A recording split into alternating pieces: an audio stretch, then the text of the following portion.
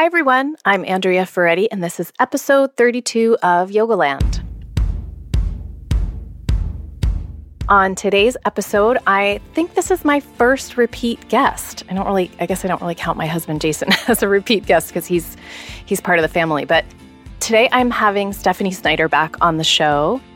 As you probably know, Stephanie just opened a new yoga studio in San Francisco called Love Story Yoga. You should come check it out if you are ever in the area. And you should also check out her classes because she has the best playlists ever. She really does. She takes the whole integrating music into a vinyasa flow class to an art form. And she also chants in her classes, and her chanting is just incredibly uplifting and connecting. So I wanted to talk to her about having music in yoga class. And for those of you who follow Jason and I on our blog, you are probably saying to yourself, this is kind of ironic because Jason just wrote a blog post praising the quiet class, not playing music in class. So lest you think that Jason and I agree on every single thing, me creating this podcast will help you know that we don't agree on every single thing, and that I have often enjoyed going to classes with music played in them, probably in part because I have a background in music and in dance and in theater, and sometimes I just love the feeling of having music guide me through a yoga class. So Steph and I have a great conversation about why use music in class, how to use music in class, what's her intention, and lots of other great tips. And I also want to just mention that the band that you hear on this episode at the mid-roll and at the end of the podcast is Young Moon, and they are a San Francisco band that Steph often uses in class, and they were kind enough to share their music with us for the podcast. So enjoy it. So I want to just say, as we start this conversation, that I see the irony in the fact, I don't know if you know this, but Jason just last week wrote a blog post for our blog. I did actually see that. called In Praise of the Quiet Class, where he talks about how he has never played music in his classes. And I said to him 2 days after he published it, I was like, so I'm going to have Steph on the show again. He said, oh, what are you going to talk about? And I said, well, I just really love her playlists and I want to talk to her about music. And he's like, great. Without hesitation. And I think, what that speaks to is just the whole idea of different strokes for different folks. Yeah. And also just different approaches to a yoga class at different times for different reasons. So for this episode, I really just want to talk about the benefits of music, kind of the logistics, and let's actually start there. Let's start with you always chant, which by the way, oh my gosh, your chanting is so beautiful.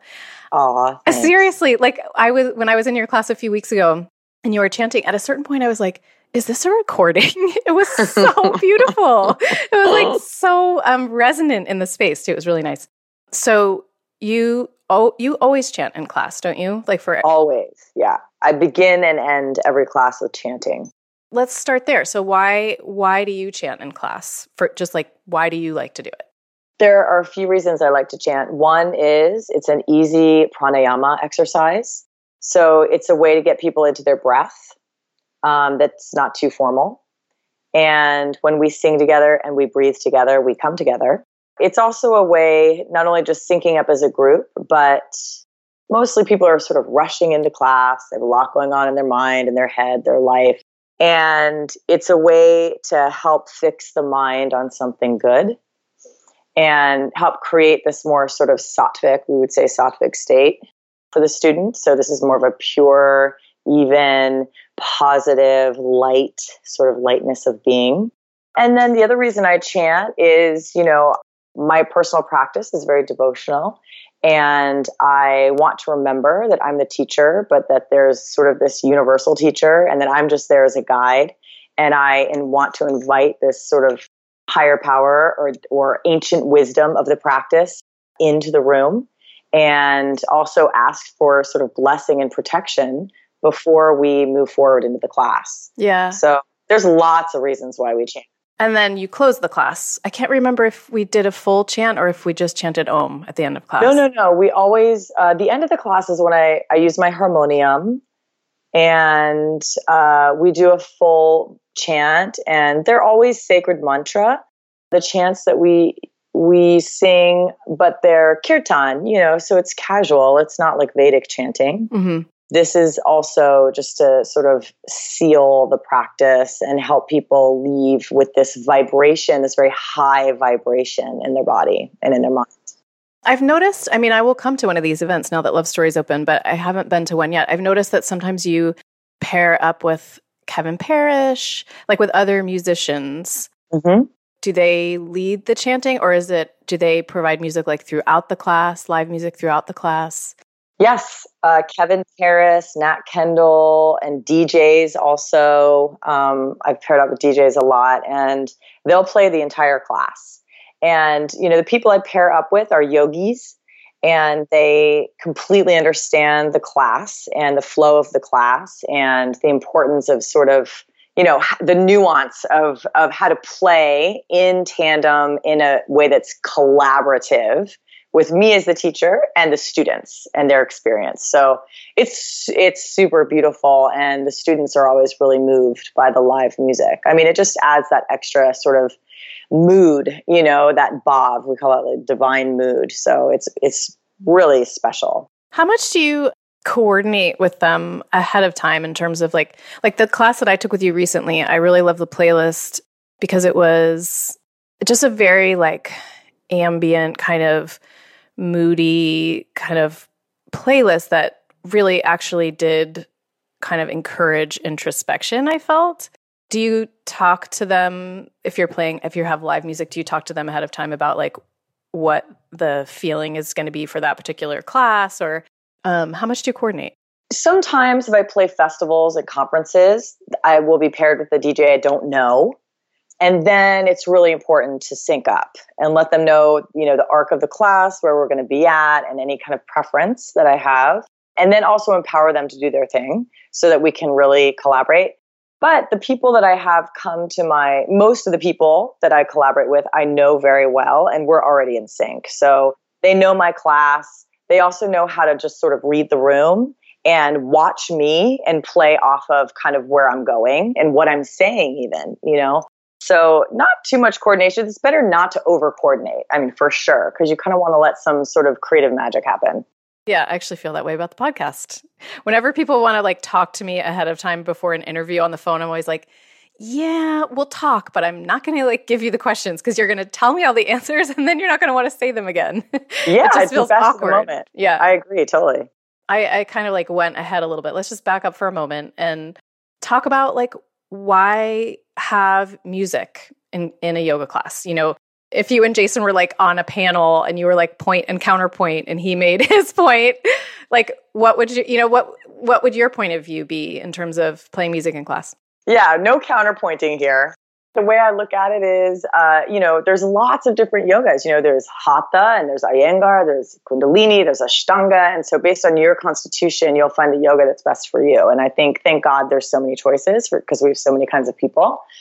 And there's a time and place. I mean, there's definitely a beauty to that very silent, quiet practice. For me, my preference is my relationship with vinyasa is that vinyasa yoga, which is the kind of yoga I teach, is inherently rhythmic. We're breathing in rhythm. We're moving to the breath in rhythm. And the music complements that. So like you were saying about my playlist before, hopefully my playlist is complementary to the work that we're doing and not, overly distracting or overly contrived. I'm never trying to create an experience with the music. It's more to help the group come into flow and really sync up and come together. So that's one reason. And I also think humans are rhythmic beings. We have brain waves, we have a heartbeat. We engage easily with rhythm. And I think that helps us plug into this sort of this deeper, more raw space within ourselves where we get to have this sort of question and answer investigation. Yeah. And I think one of the things that I like about music in class is that it can also just encourage like a really celebratory mood. And I feel like sometimes yoga spaces can get a little overly serious. And again, like I totally agree with you in that it's all about time and space. And there's, of course, there should be a lot of like serious self-study and getting quiet and like not being distracted and just really, really tuning in. But every once in a while, or even like once a week, it's nice to just let go a little bit. I don't know if you know this, but my parents used to live in Scottsdale, Arizona, and that's where At One Yoga was. And I used to, every time I would go there, I would go to like their hip hop class, their hip hop yoga class. And that was like the music that I knew in yoga. And I think that is sort of in some ways what some people feel. If people sort of have an anti-music stance, like that might be the only experience they know is like pop music or hip hop music or loud music, or, you know, kind of even in the hip hop class, there even were some like offensive moments. Right. You know what I mean? Which was, I was there knowing what I was getting myself into. So it wasn't a problem for me, but I could see that could be kind of a problem. So I guess I'm wondering, I don't know how long you've done music in class, but like, when did you decide that you wanted to start doing it? And like, how long did it take you to figure out what your approach would be?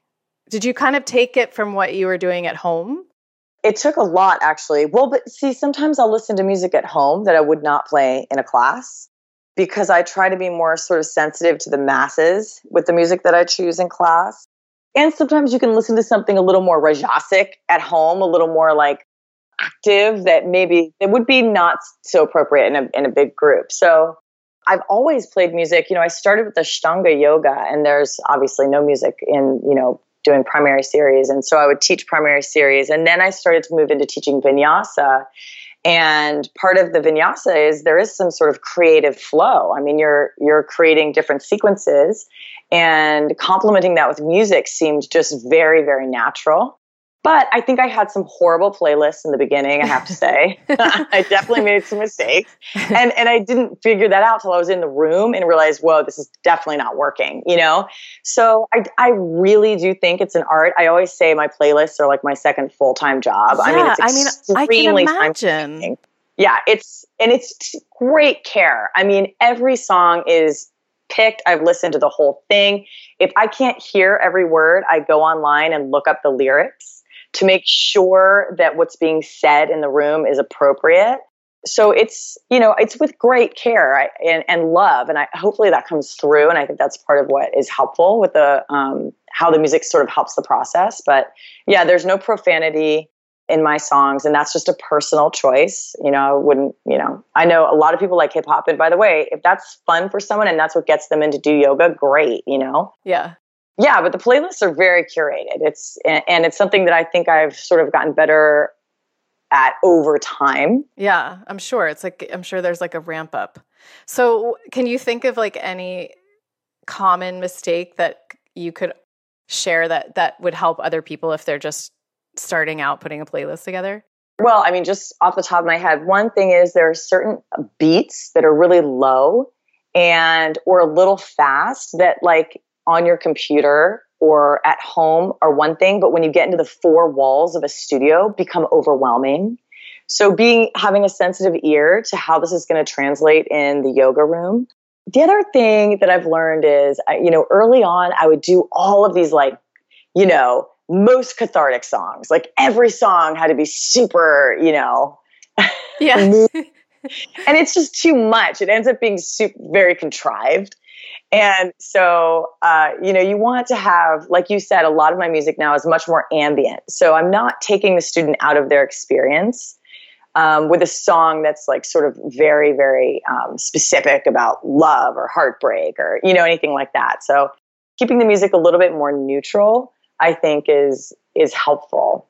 I really liked that because, you know, I've been in those classes where like the Shavasana song is like the total tearjerker and you're laying there like, hallelujah. And you're just like, did I really want to have this kind of Shavasana experience? Like it's nice to have the catharsis, but it's also just like, you kind of said it sort of takes you outside of yourself a little bit. Right. Like you're not necessarily having an authentic experience. You're just guided by this, the emotional intensity of the music.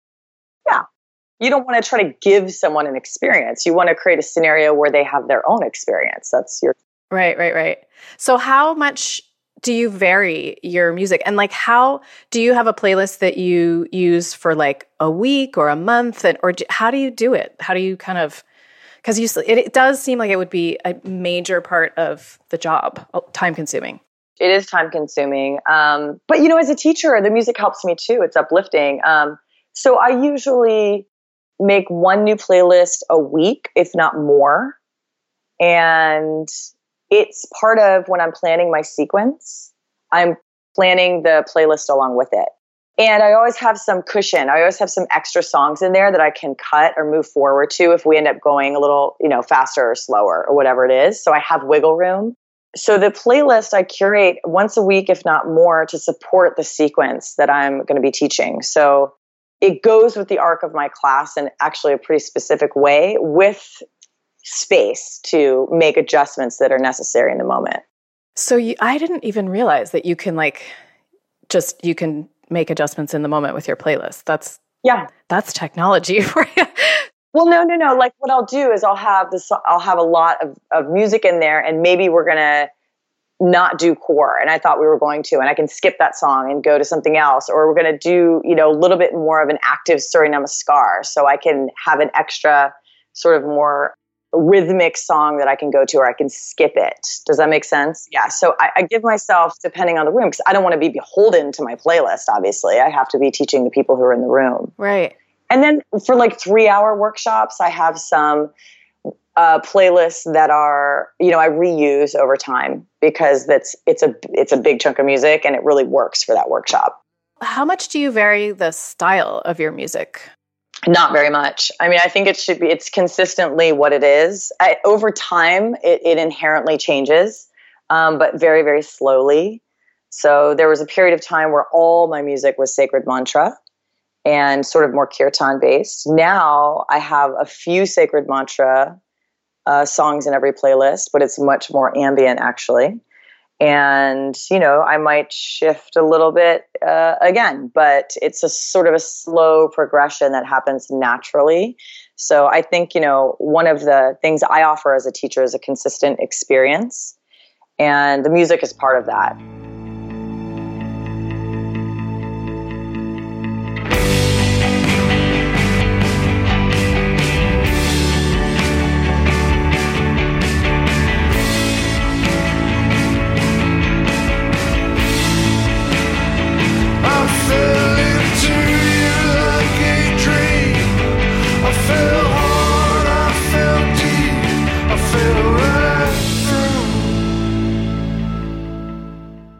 We were talking a little bit before I started the call about like the tradition of sound in yoga, and that it's not like completely out of left field to include sound in an asana class. So can you talk about that just a little bit? Sure. I mean, the arts are celebrated in yoga tradition and actually an integral part of the teaching. So the sacred texts were originally sung in verse. The Bhagavad Gita is a song. And we have Saraswati, the mother of the arts, a very celebrated goddess who actually plays the veena, and Lakshmi, who celebrates beauty and grace. And we have classical Indian dance and kirtan and, the sacred mantra. So music is a huge part of the yoga tradition. It's not at all unusual, or it's not necessarily a Western thing that we've adopted. Yeah. And I love what you said in the beginning about it being a way to kind of connect with your breath immediately. I'm just remembering that when, I used to sing like growing up and in college, and a little bit actually even as an adult, I sang at Glide. And if I was going through like a particularly difficult time, I always just wanted to sing. And once I started doing yoga, I realized it was because of the breath. It was because after I would sing, I was breathing so differently and so much more deeply that I felt so much better. Like it just has that physiological effect. Definitely. Singing is very uplifting for lots of different reasons. Yeah. How do you publish your playlists? What I do is I use so many different, I get it from, I get music from SoundCloud, from iTunes, from Spotify, from all over the place. So what I do is I send out one playlist a month and it's sort of like the greatest hits from the playlists I've used that week. or that month, sorry, from week to week. So I will send that out once a month, and because people really like the music and they're always asking me about the music. And if someone wants to see the music after class, I'm happy to share it with them. But that seems to be the easiest way to get it out there. Or I'll publish it to my Facebook page also, the playlist. That's nice, because then you could practice at home to the same music or just like be on the train or whatever. Yep. And I share my playlist with the teachers at Love Story Yoga, where I teach yoga. So they have that as a resource also. Obviously, not all of your teachers play music at Love Story in class, because Jason is one of them. Yeah, right. But do most of them play music? Okay. Yeah. Jason's the only one, which is fantastic and a great compliment to, he and I sort of tag team the evening classes, and it's perfect. Yeah. But we even have Neil, who plays classical Indian music, and he plays the drum. Ooh. Yeah, I mean, classical Indian music is very devotional, and it's a practice of yoga in itself. So, we have rags and the Vedic chanting, and the kirtan's more casual, but there's very specific practices around music and yoga. Yeah, so Neil plays the drum in class. It's very cool. Do you ever think about doing, every guest I talk to, I'm always like, do you ever think about doing an online course? Because I'm such an online learner. But, do you ever think about doing just like a live workshop or an online course to help people figure out how to build a playlist? I would definitely be open to that. I think, there are sort of pointers, but the thing with music is it couldn't be more subjective. Yeah. So the most important thing is that the teacher feels connected to the music personally, and that it helps sort of inspire their teaching or is a complement to their teaching. And that's your best chance. But yeah, there's pointers. Sure, maybe I'll do something online. Yeah, like pace. I mean, I would think that pace would be a pretty hard thing to figure out in the beginning. Yes, pace. Well, you need to practice to it yourself too. Okay. Yeah, that's a big part of it, because then you might hear something, be playing something in your car and think this is amazing, and then you practice to it and you're like, it's a little much, Right. And how often do you use music at home when you're practicing? Almost always. It really helps me drop in. For me, art comes from a place that is pure, that is deep, that is very raw. It evokes sort of deep, raw feelings in the experiencer. And for me, the music and any kind of art helps me drop into that raw place. And that's sort of what I'm after in my practice. So the only time I don't use music is if my children are playing quietly downstairs and I'm upstairs and I see my mat and I can like steal a few poses without attracting any attention. I love that that's like a yoga mom's, like secret shame. Like, my children are playing and it's not like I'm going to steal a few nips of wine. It's like, I'm going to steal a few yoga poses. Yeah. It's so true. Oh my gosh. Well, thank you so much. Like I said, I love your playlists, and I totally see the value in both. And I'm just excited to come and experience some live music at your studio too. Yeah, we have tons of music at the studio. So there, probably once a month we have a musician or a DJ or something like that. And it's just a big part of the experience there. So yes, I can't wait to see. Yay. Thanks, Steph. Okay, thanks. Love you. Love you too.